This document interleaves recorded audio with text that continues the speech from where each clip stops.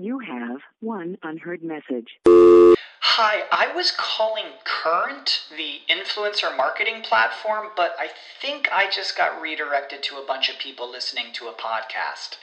Well, anyways, I was calling Current because I was told they could help get my brand set up on TikTok Shop, and even build out an affiliate program of content creators promoting my brand, and even have those content creators go on live streams and promote my product there.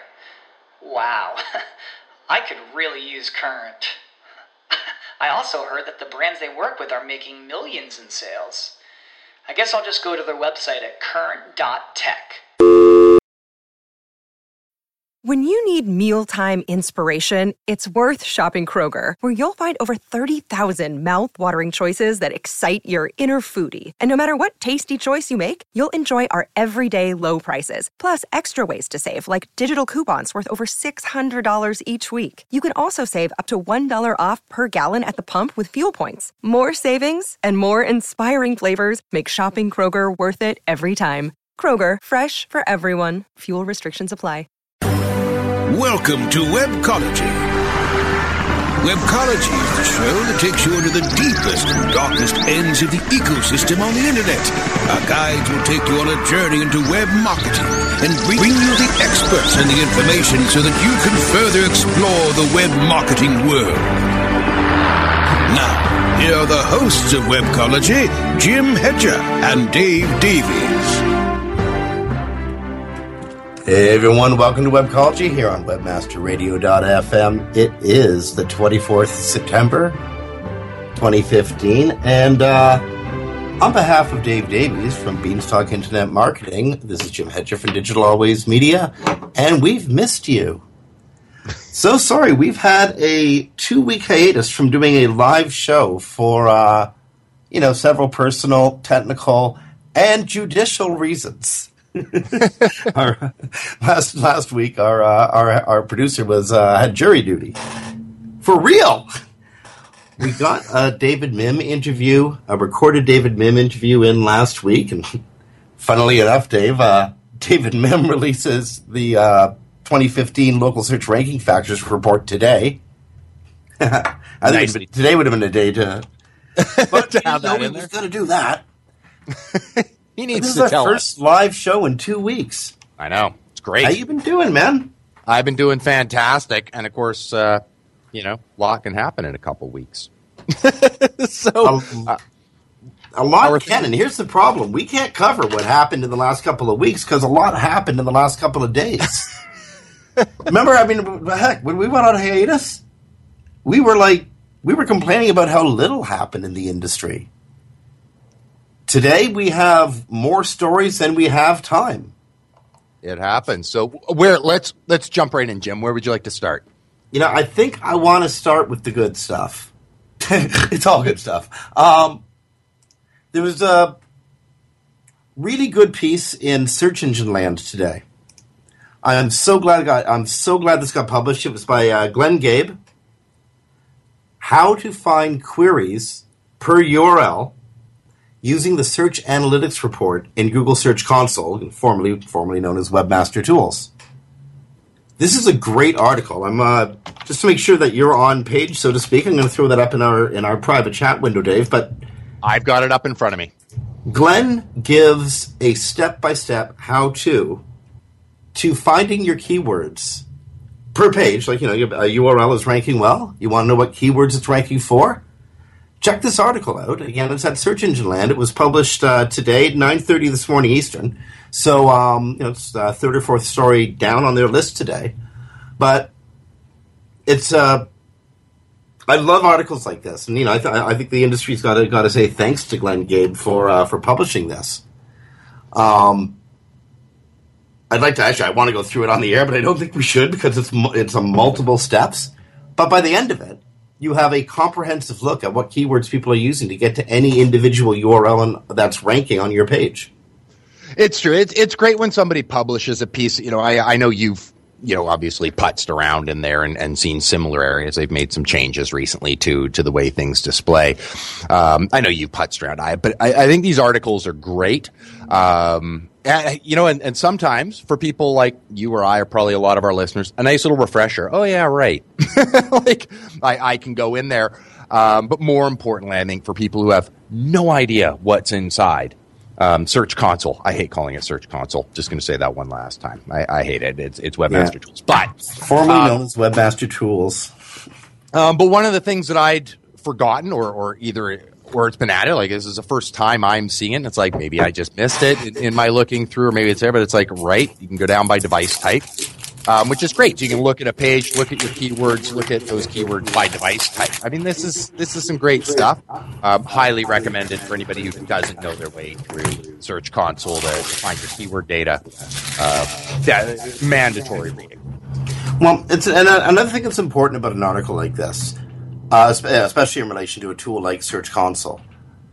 As a reporting tool, Search Console structures the data it returns to you based on the last commands you gave it. For instance, you can add a number of filters to the data that you're looking at through Search Console, and the order you add the filters determines how the data will appear to you. So this is this is like a recipe, a very exacting recipe. You want to follow the steps one by one and do them in the right order. Yep. And then, towards the end, he gives another method where you can sort of flip things around, and instead of looking, you can find the URLs that are matching various search queries. So the first one shows which queries brought you to any given URL. The second method that Gabe explains is URLs that match search queries. So these URLs will likely come up and get placements with this search query. It's an incredible tool if you just want to impress your client. But I think it's an incredible tool to actually drill down and research and find out what your real targets are. Indeed. No, okay. And I think something that's important too for people who they think they know their keywords. Search Console is a great resource to find out, well, A, what you're not thinking about that's driving traffic, which happens a lot, and B, help you isolate because they show you your average position for each one, right? So giving you that opportunity to scan through there, catch things that might not be in your ranking reports or whatever you're using, or your eyeballs if you're running manual searches, and going, what's in position 6 or what's in position 11? Like, let's go for those next.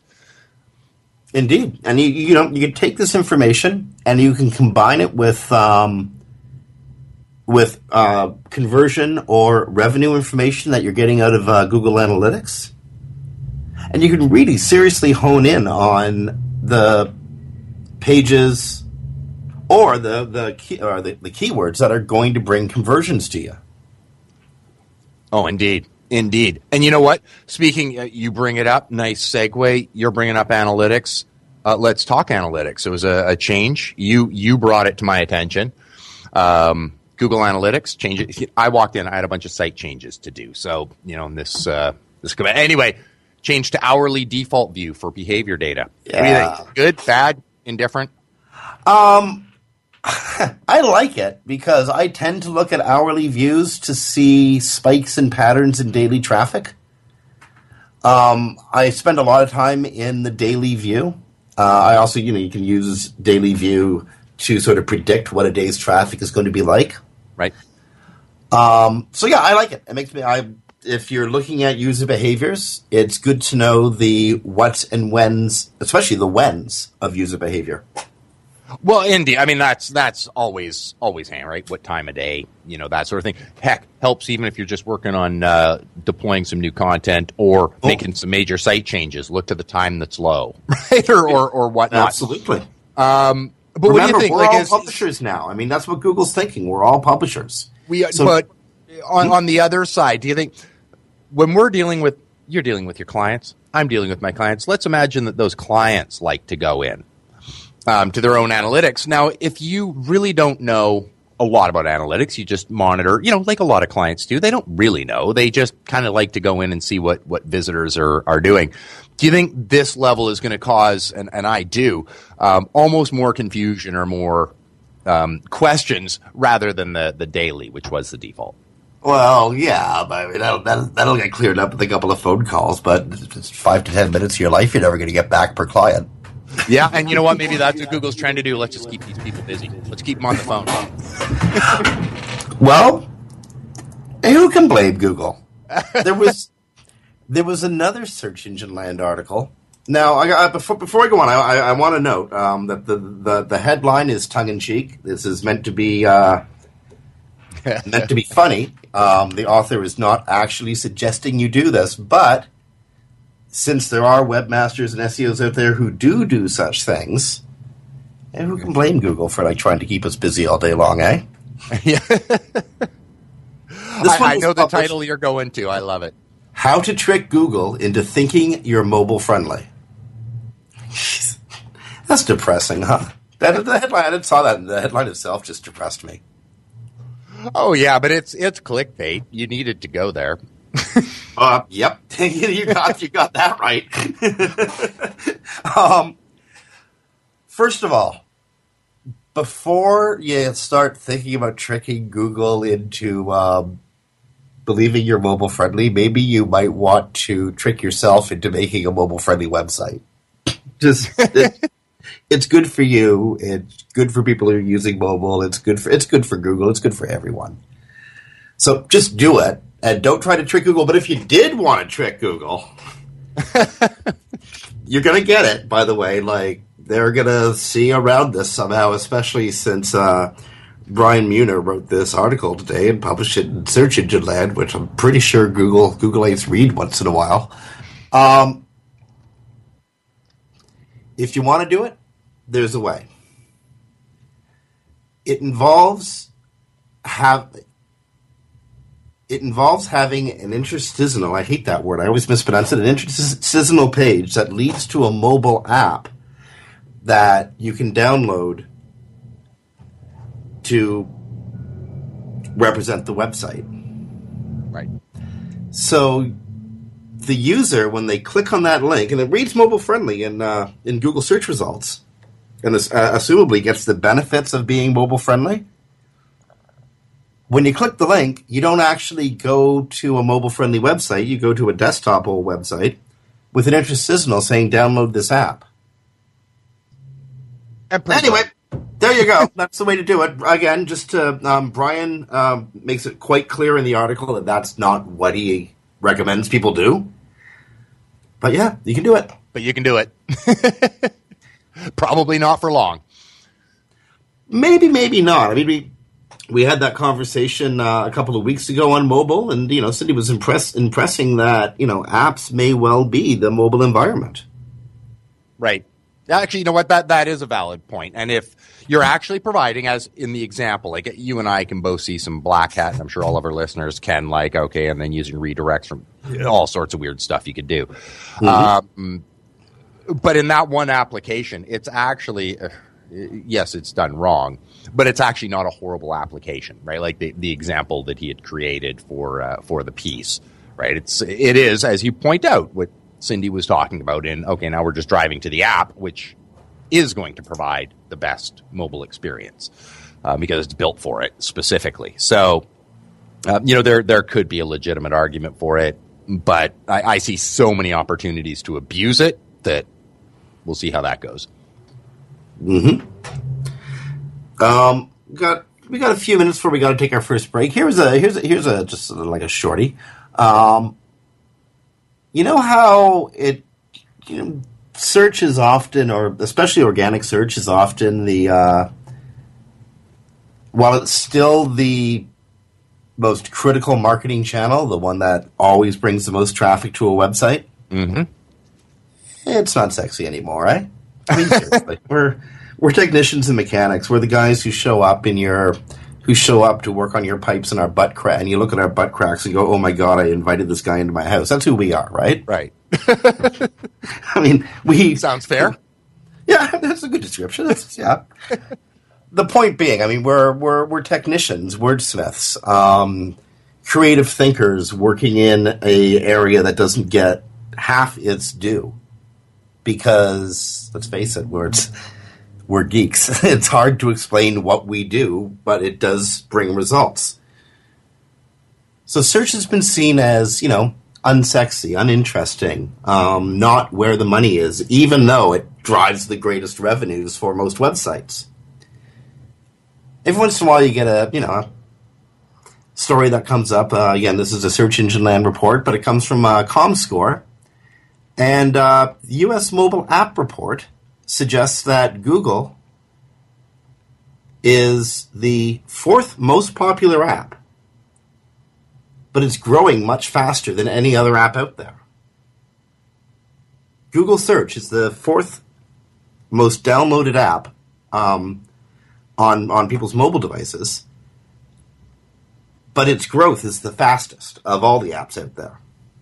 I thought that was kind of cool. Worth noting, because and this has driven me nuts, and I'm looking at the top lists right now.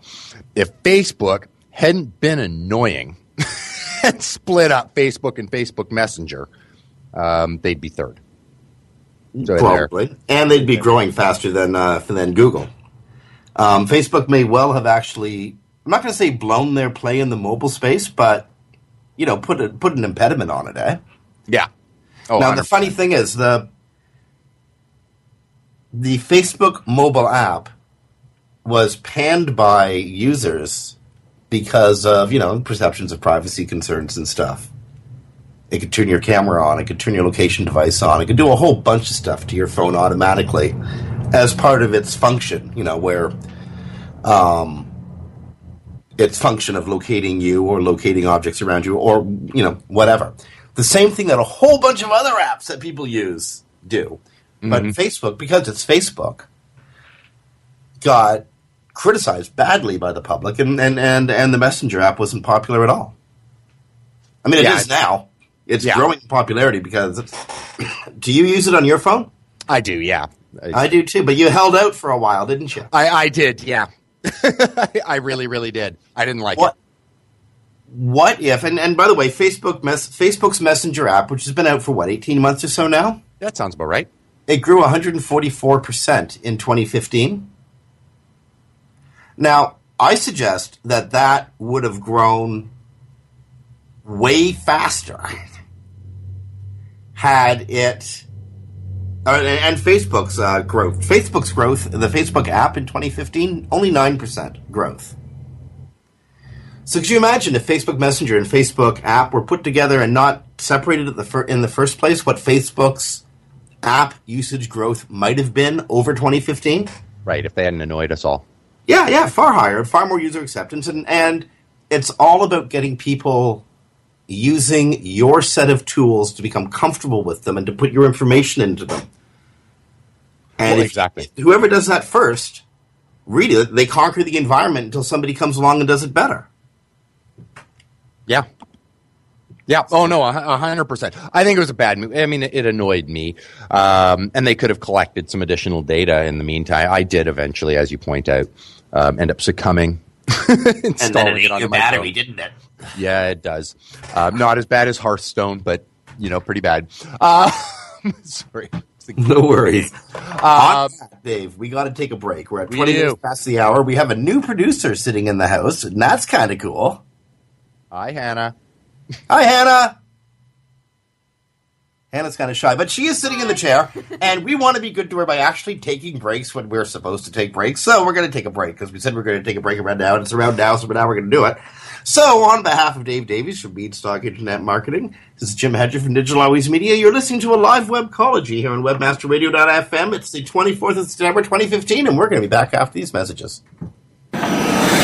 Sit tight and don't move. Webcology. We'll be back after this short break. Reinventing keyword research, simplifying campaign optimization, redefining competitive analysis. SpyFu brings you an entirely new way to find the most profitable keywords for your SEO and PPC campaigns. New tools, new data, and a brand new look. We've streamlined SpyFu so that you can optimize your search engine marketing more efficiently, more accurately, and more intuitively. Visit spyfu.com. That's SPYFU.com. And start downloading your competitors' keywords now. Try it free. Whether you are an online business or domain name investor, you need access to the best names. With over 270 million domains already registered, finding the right names at the best price requires a great wingman. Namejet.com puts you in the pilot seat by giving you fast and unparalleled access to some of the best premium and expired domain names on earth. As the #1 domain name auction platform, Namejet.com is the best place to find domains for your business or investment. So light the afterburners to the domain name aftermarket and fly over to Namejet.com at Mach speed to get great domains today. Namejet.com. Oh yeah, my day is done. Time for happy hour. You're already done for the day? Yeah, because I use CertifiedKnowledge.org. Their PPC tools literally save me hours every day. How do you keep on top of all of Google's new features? Easy. With Certified Knowledge, their interactive learning modules keep me up to date. And if there's something I don't know, I can watch their video lessons without having to hunt around the Google Help files. Great. I'm ready to expand my knowledge. Hi, I'm Brad Geddes. I'm the only leader officially supported by Google to teach the advanced track of the AdWords Seminars for Success. I personally recommend CertifiedKnowledge.org as your one-stop shop for all your PPC needs. Learn, optimize, connect. Be smart. Go to CertifiedKnowledge.org now. Commercials off. Now back to Webcology, only on WebmasterRadio.fm. Here are the hosts, Jim Hedger and Dave Davies.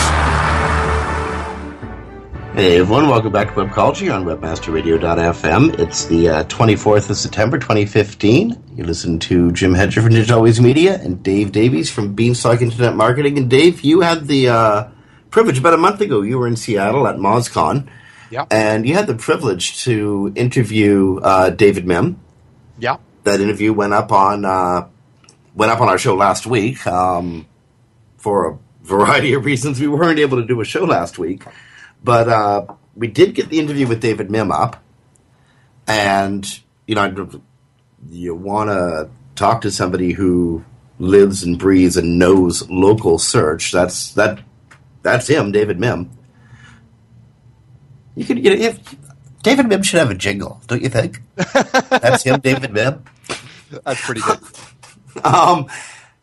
Anyway, Mr. Him, David Mim did it again. He at Moz.com earlier today. He published the 2015 local search ranking factors, a extremely comprehensive list of 50 to almost 100 different types of ranking factors segmented into 8 unique categories.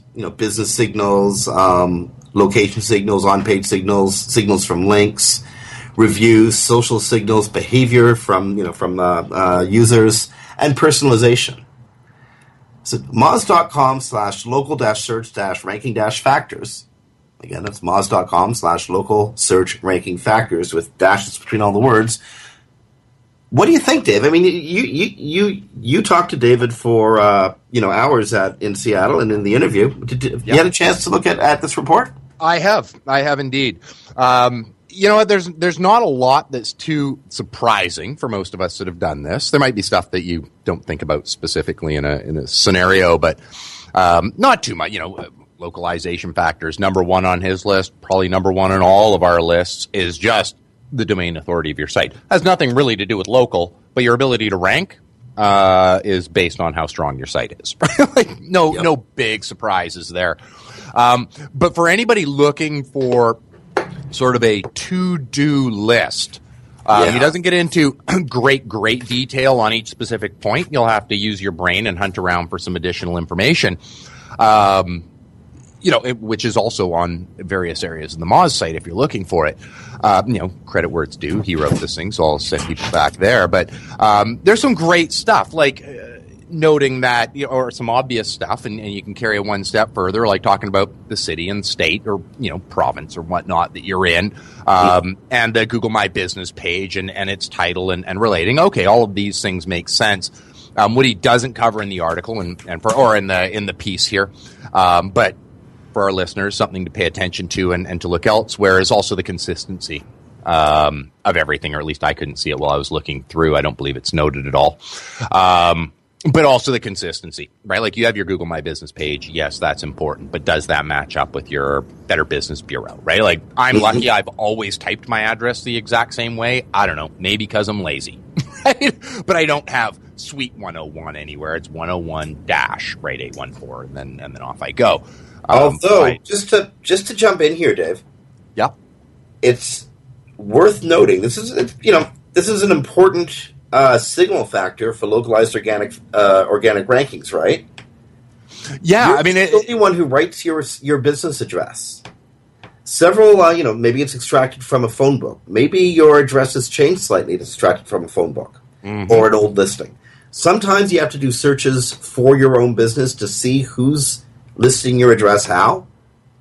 Imagine the power of taking care of mislistings of your address on other people's websites. Yeah.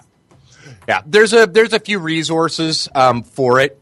Hey, for our listeners, and you know what? It's because we're dealing with David Mim. There's a few of them out there, but because we're dealing with him, there's a handy one. If you go to moz.com/local, you can enter your business name and your zip. It says zip or postal code. That's for the UK. They're expanding into Canada for our Canadian listeners. Not there yet, but you can enter it in, and it looks at a few of the top ones. This isn't an authoritative list, but it'll actually weigh off how consistent are the listings on some of the top areas. Yellow Pages, Facebook. There you go. My Business, obviously. So, yep, there you go. It's automation's amazing. There's so many great tools out there. There really are, and that one's you don't even need to be a pro member or whatever. That's just a free tool you can go and use. Obviously, they have services related to local. They'd love for you to buy, but you don't have to. You can do it yourself, and they talk about that right there and what to do, and they show you what's inconsistent. So it's a pretty handy tool. It's one of my go-tos if I'm just trying to show somebody really fast, what they need to fix in local. Now, before we move on to another story, I want to note the 6 different lists that David published in this report. The first one, the one that we were just talking about, the top 50 localized organic factors. And that's pretty cool. And one of the cool things I'm going to note here is that there's a lot of just good old common sense SEO noted here. Mm-hmm. The next one over, though, top 50 pack/carousel factors. What gets you over there on that side pack? What'll make you come up in a much more prominent place on the user's screen? You know what I found funny about that list is there's actually 86. So I think he was starting with 50 and then just ran with it. Oh, one sec. Does it actually say top 50? It does say top 50. That's up to 86. He moves on to another list, negative ranking factors. This is stuff that's going to screw you up. Definitely worth a look at. The list I like the most, top 30 difference-making factors in competitive markets. You know what? And there we go. The consistency of structured citations. There we are. There's where it's mentioned. Critically important because this is... It strikes me, the first one, consistency of structured citation. Domain authority of website. Quality and authority of inbound links to the domain. Quality and authority of structured citations.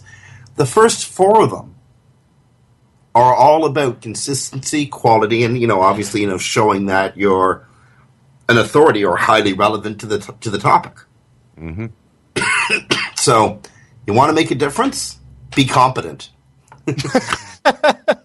Basically. Well said. 10 factors experts are focusing on more since the Snack Pack rollout. So since Google introduced the Snack Pack, this is 10 factors that a panoply of search experts are concentrating on. Mm-hmm. And he also gives 10 factors that those same experts are focusing on less since the snack pack rollout. I wasn't part of the interview with David Mim, but I hope you thanked him a million times. I'm sure I did, and I thanked him after for it. It was great of him. Well, and now the poor guy, we got to drag him back on again. Well, he said he'd come back, didn't he? He did. I thought he might. David's a great guy. You've known him for years. He's been a member of the Webmaster Radio family for as long as we've been members of the Webmaster Radio family. And this is exactly what good people in the industry do. They publish their results for other people to learn from. Yeah. So good on you, Dave. And anyone who wants to brush up on local search, especially you mobilistas, read this article. 2015 Local Search Ranking Factors by David Mim. It's over at Moz.com. And it is, it's a must read. So what else do we got? We have a few minutes before we got to take our next break. Here's one that came up in Search Engine Roundtable. Well, actually, it came up quite a while ago. I don't know why it's coming up in my RSS feed today, but this... Well, now that I've mentioned it, I may as well mention it, huh? It's almost a month old, but apparently, just, in case you were wondering, Google only follows links off of 200 status code pages that are, showing a 200 status code or an all okay. And that kind of makes sense. Well, there was the question of whether how Google considers a soft 404, because a soft 404 is kind of like a 200 okay that ends up not having anything on it, or not having the material that Google was looking for on it. Right. So Google might consider that a 200, follow the links, and then designate it as soft 404. But anyway, according to John Mueller, just so you know, Google only discovers links on pages from 200 status codes. But that brings up another thing, talking about links and how Google discovers content and stuff like that. Did you see the piece the other day that suggested PageRank sculpting might be back? Yeah. It's funny. I was just digging it up to post it into our chat just to make sure you had seen it. So, yeah, sure have. If you have the link, I don't have it in front of me. I'd love to. There we go. Yeah, for our listeners who obviously can't read it, I've dropped it into our chat, Jim. A search quality senior strategist at Google answered a question. The question was if there's a page with 3 links, two do follow, 1 no follow, what page rank will pass?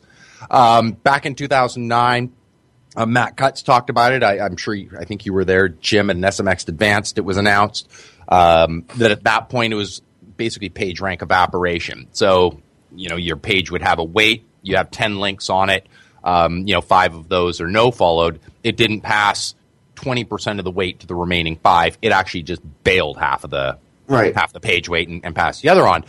Anyways, now he's responded basically going, you're looking at 50. About there's a little more to it than that, but let's close notes it. So at the end of the day, does that mean we can go back to, or should we go back to PageRank sculpting? For our listeners who don't know it, because you might have entered the industry since that was a common practice, that's the idea of no following links to specific pages on your site to make sure more weight's going to your products or pages that you would target with keywords. I'm sure you're in this boat. I'm in this boat. You don't chase trends. You've done this. You've been in the industry long enough to not. I tend not to chase trends. When I look at stuff like this, I'm like, you know what? No follow the links that you don't want followed. And do follow the ones that you do want followed. Chase a trend like this, it'll be different in a year, and then you got to redevelop everything. So, moreover, the engineer himself might not be right. Well, there's that. PageRank is a panoply of calculations. It's not as simple as dividing it into fractions or integers and figuring out what goes where. There's a number of factors involved in every link, including factors that you can't possibly know yourself. There's a number of on-page factors that will affect what Google thinks of links on a page. Mm-hmm.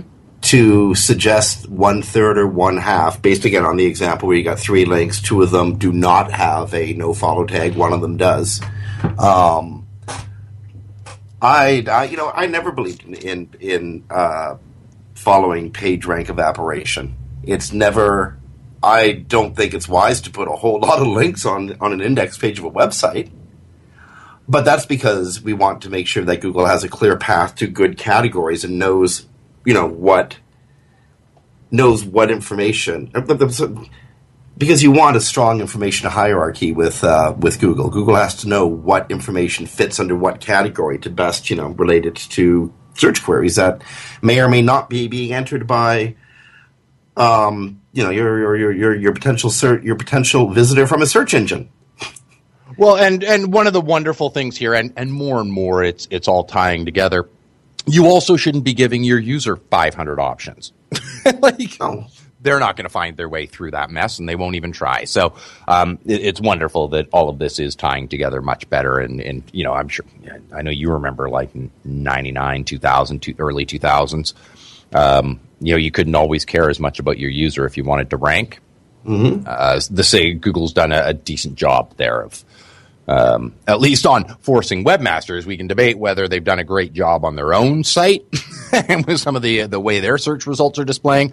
But from what they're making webmasters do, I think they've done a much better job of pulling us away from things. And you bring 100% to the point, and I think valid for our listeners whenever somebody from Google says something. I don't care. Sit tight and don't move. Webcology. We'll be back after this short break. We're on break. I don't think we're on break just yet, Dave. All right. No, we're still here. Hi, Hannah. Okay, you were saying? Just because an engineer at Google says it. Just because an engineer at Google says it, you bring up an important point to always remember is they can't say everything. They might be wrong because they're humans. Take it with a grain of salt. And also listen for what they're not saying, not just what they are saying. Yeah, and it's nothing on any engineer at Google. Like maybe they're right about their area of responsibility, or maybe they're absolutely right about the about this pronouncement on what appears to be PageRank evaporation. But for SEOs and webmasters out there, before you start following this arcane road, let me save you some trouble. Grab yourself by the top knot on the top of your head and just bang it against the desk as hard as you can. That's exactly what you're going to get if you go down this rabbit hole. You have done it before. Well, and you know what? As it turns out, there's a hell of a lot of thought that I think could have been applied to more successful areas of my clients. You know what I mean? I wasted my clients' time doing it. Yeah, we've all done that, and sometimes it was the right call, sometimes it wasn't. It's all that all of us can do, and sometimes it's our own sites, and those are the great ones where you can go, well, I just wasted a month of my time. Well, at least it's my time. Yep. Okay, speaking of time, we're actually on Webmaster Radio time right now, and it's time to make a little bit of money because that's what keeps everything flowing here on Webcology and Webmaster Radio. Money. We love it. Anyway, we're going to take a break. We're on behalf of Dave Davies from Beanstalk Search Marketing. This is Beanstalk Internet Marketing. This is Jim Hedger from Digital Always Media. You're listening to Webcology on Webmaster Radio on the 24th of September, 2015. Back after these messages. Sit tight and don't move. Webcology. We'll be back after this short break. Hey, this is Danny Sullivan to talk to you about Bruce Clay Incorporated. They've made Inc. Magazine's list of growing private businesses and have exhibited and sponsored at my conferences since the very beginning. You've seen their search engine relationship chart, or you've read their SEO code of ethics, so you know they're SEO experts. But did you know they can help you with PPC, web analytics, web design, marketing strategy, promotion, and branding? Yep, get everything you need for success in the online marketplace. You can check it out from the professionals at Bruce Clay Incorporated. For over 10 years with offices worldwide, they've got the answers you need. Check them out today at bruceclay.com.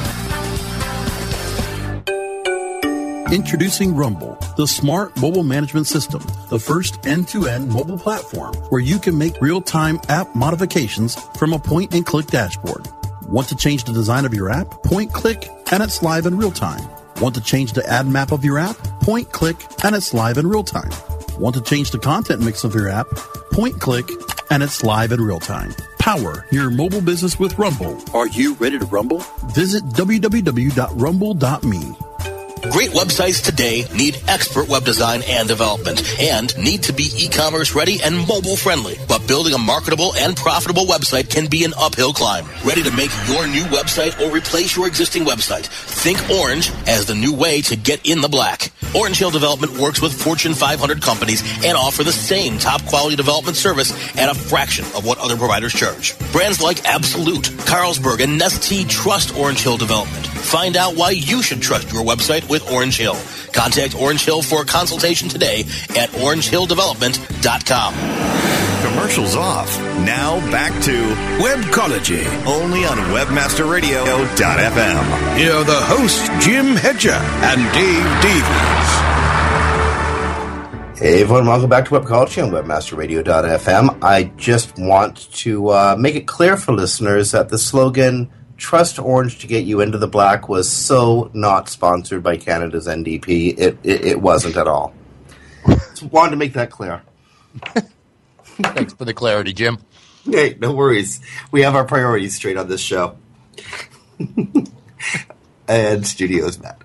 Okay, that's actually from you. That's a patent came up. Oh, yeah, I just had to fire that one in there. Whether we're What's this one about? What's Google doing this time?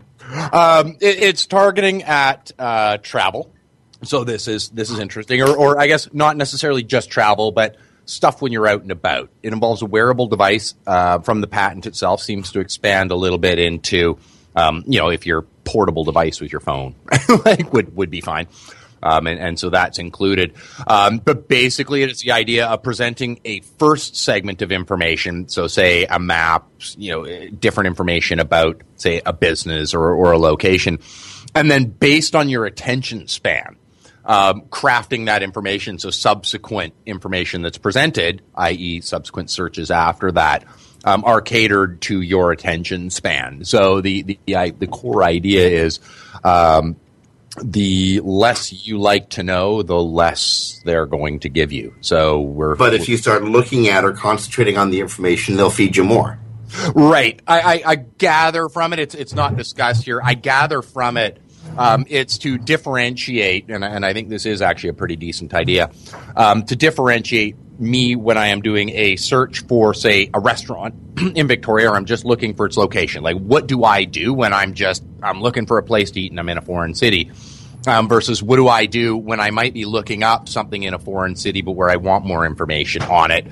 Maybe be a restaurant and I'm looking to buy somebody a gift certificate at it or whatnot, right? So I gather from it, it's from the patent itself, or I'm extrapolating what I think they're trying to do, which is create two sort of versions of me, one of which they can now customize and cater to a shortened engagement while providing the first touch, or what they were sort of referring to as the first set of data, the more full data, when they gather that what I'm looking for is more in-depth information. So using the location, which is why it needs to be wearable, you would know if I'm looking up a burger joint in Victoria, where I am, or if I'm looking up a restaurant in Dallas, clearly I'm probably going to want more information.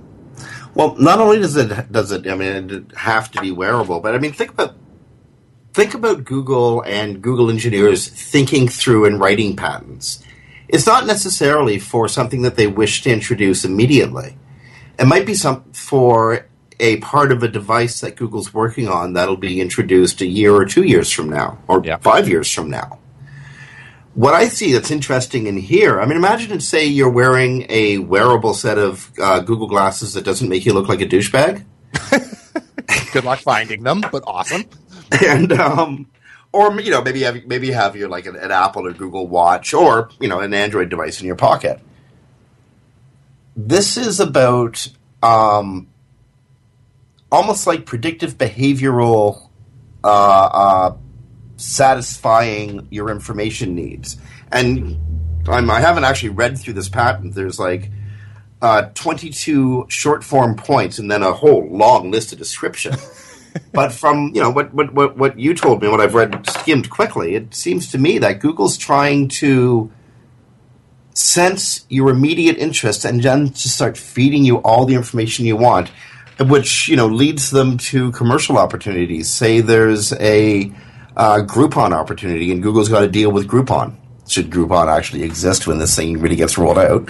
That's the story for another day. But boy, they're in trouble. Yep.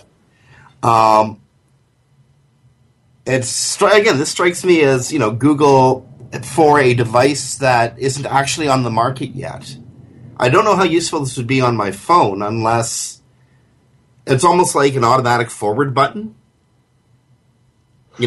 It is. One of the applications I can see for immediate deployment, and worth noting, and I'll note this for our listeners' sake, this patent was just published on the 17th of September.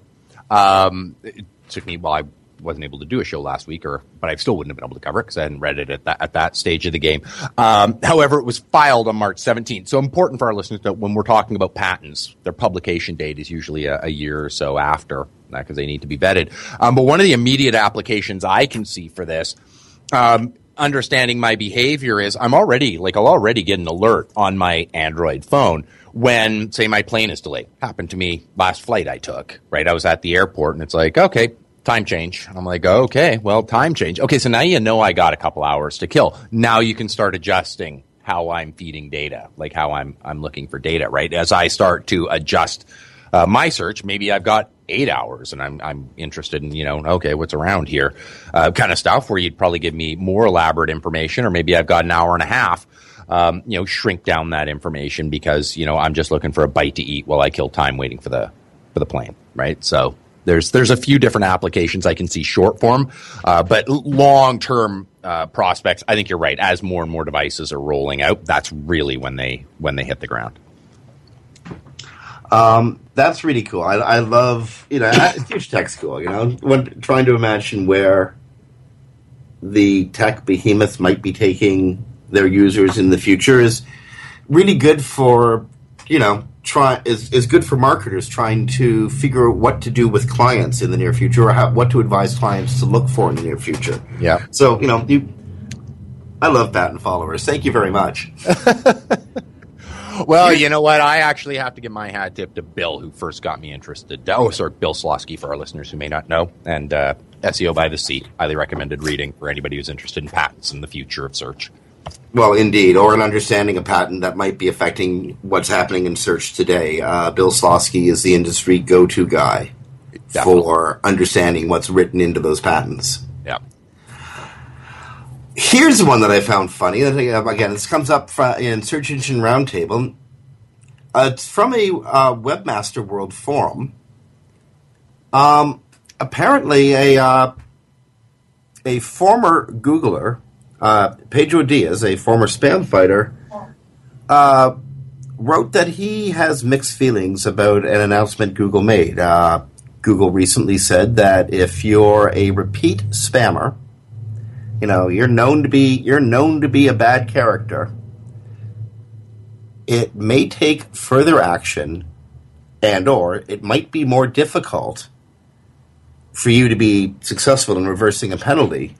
It might take action without warning. It's just not going to tell people anymore. It's just going to yank them, and it's going to be a heck of a lot harder for repeat offenders because Google knows who you are, right? To get their rankings or their sites back. Apparently, according to Pedro Diaz, for the last couple of years, Google didn't actually need to issue warnings. It had more than enough power, more than enough heft to just go ahead and yank the sites of the spammers. Google was trying to play both sides of the field, according to Diaz, and he really they shouldn't have done that. What do you think? Well, I have a hard time with this. It's like you have a repeat offender, let's just say in society, I don't know, they steal a lot of stuff. Mm-hmm. And they're a repeat offender. Do I think the penalty for that human should be greater each subsequent time they do it. Of course I do, right? Like, that's just common sense, right? I mean, you might let the person, get off with just a warning the first time. Next time, there's some jail time involved. Third time it gets a little like, this is how penalties work. And then to have a problem with them going, you know what, if you keep doing it, we're going to just have to be more severe with you. It doesn't say they're banned. It just says it'll be a lot harder for them to get back. Right. And good. Because if you're doing it repeatedly, then you probably don't deserve... I think we can all see the common sense here. Why would they possibly trust you? This isn't even Google being evil. This is just, let's just consider it a trust signal and move on. Yep. And trust and authority is everything with Google right now. I'm so glad. I mean, Dave, you and I both really cut our teeth in the industry at the time of Florida. Yeah. And that may have been the most advantageous time to do it. Because that's when we learned about, just how much information Google was keeping about websites, and it was such a revelation at that time. It's just been ingrained in my head that no matter what you do, there's a trail back to it, and Google somehow knows and, relates it to the domain. And that sticks with the domain forever, no matter who owns the domain and what website's up there. Yeah. Oh, no. Doesn't it just make sense? What I think is making people a little more curious is it's almost following your site as a human, right? Rather than looking at specific strategies. It's basically going, do I trust this site? Not do I trust this specific element or this specific strategy on a site for right now? Who's it going to impact? Repeat offenders, right? Do I mind them disappearing? I mean, I say it'll impact repeat offenders. Let's be honest. The worst of them are just flipping domains, right? Like that's the way of it. I mean, I did affiliate marketing for years. Yes, you just, okay, well, that one's burnt to the ground. Let's salt the earth and move on. But I do feel sorry. The only part of this that I actually feel sorry for is if negative SEO through, link buying, we, all kind of know about that, purchasing bad links for one of your competitors en masse. Mm-hmm. If that continues on, I think that's where Google may get into trouble because I can make it harder and harder and harder for that competitor. Although, I should have noted earlier, this applies to manual penalties only. If there's a whole run of links or really spammy links, assumably that'll be an algorithmic penalty eventually, right? Like if they ever get around to penguinizing again. Yeah. Okay, we got a couple of minutes left. I got two numbers to throw at you. Choose one or the other, okay? All right. 3.5 or 41? Okay, I got to go 3.5. Okay, 3.5 for all of our American listeners, especially those on the Eastern Seaboard, especially those living in New York. That's the number of games that the Yankees are back of the Blue Jays now, eh? Yeah. It's feeling a lot like Christmas, dude. I can only imagine. Mention that. You know what? I am I've never been more excited for a Toronto team than I am right now. Yeah. Okay, you know what? I'm lying. 93 I was, but it's been since then. The other number, 41, and the only reason I'm mentioning it is because we're actually out of stories. We went through time fast. We went through stories. Did you know that 41%, according to CNN, Bloomberg News, 41% of Americans support building a wall on the Canadian border. Okay, that's kind of funny. I hope they leave holes for us to put the wires through, so we can keep telling them how to run their internet, eh? Something worth checking. I know we're going to be getting the hook music in just about a minute. Something for listeners to pay attention to. Head over to Google Webmaster Central. There's an interesting interview with John Mueller. What's interesting to me is that he talks about schema and it actually becoming, at least you can extrapolate that, a more official signal that they're using. I wanted to talk about that today. You're absolutely right. That's an important to listen to. Wonderful. And but I guess you can probably take us out. I think they've been kind and let us go for an extra couple minutes. Oh no, it's just Hannah's not as mean as Brasco. Brasco would just punch that switch without warning. He'd just here, God, guys, you're out of here. Yeah. So let's abuse Hannah now and just keep talking. Well, yeah, indeed. Like, she'll have to do it eventually. I know she doesn't wanna. Okay, no, we shouldn't do that because that's very mean. Because it's Hannah's first day producing live shows, and thank you so much. Like, seriously, and Brasco too. I know that you're in that studio there somewhere. Thank you too, bro. Friends, you've been listening to the first live Webcology in like a couple of weeks, and there'll be another live Webcology next week. Promise you, we will be here. A little bit of housekeeping. Hi to Ty. Hi to Shoshona. Promise to say hi to both. On behalf of Dave Daves from Beanstalk Internet Marketing, this is Jim Hedger for Digital Always Media. This has been a presentation of WebmasterRadio.fm, the world's largest. September 2015. We'll be talking to you next week. A presentation of WebmasterRadio.fm, the world's largest business-to-business radio and podcast network. We welcome you to sample past episodes of this program, as well as our complete library of programs, on demand or on the air via our 24/7 live audio stream at www.webmasterradio.fm. The opinions expressed on this program are those of the guests and hosts and do not necessarily reflect those of WebmasterRadio.fm's management or sponsors. Any rebroadcast or redistribution without authorized consent of WebmasterRadio.fm is prohibited.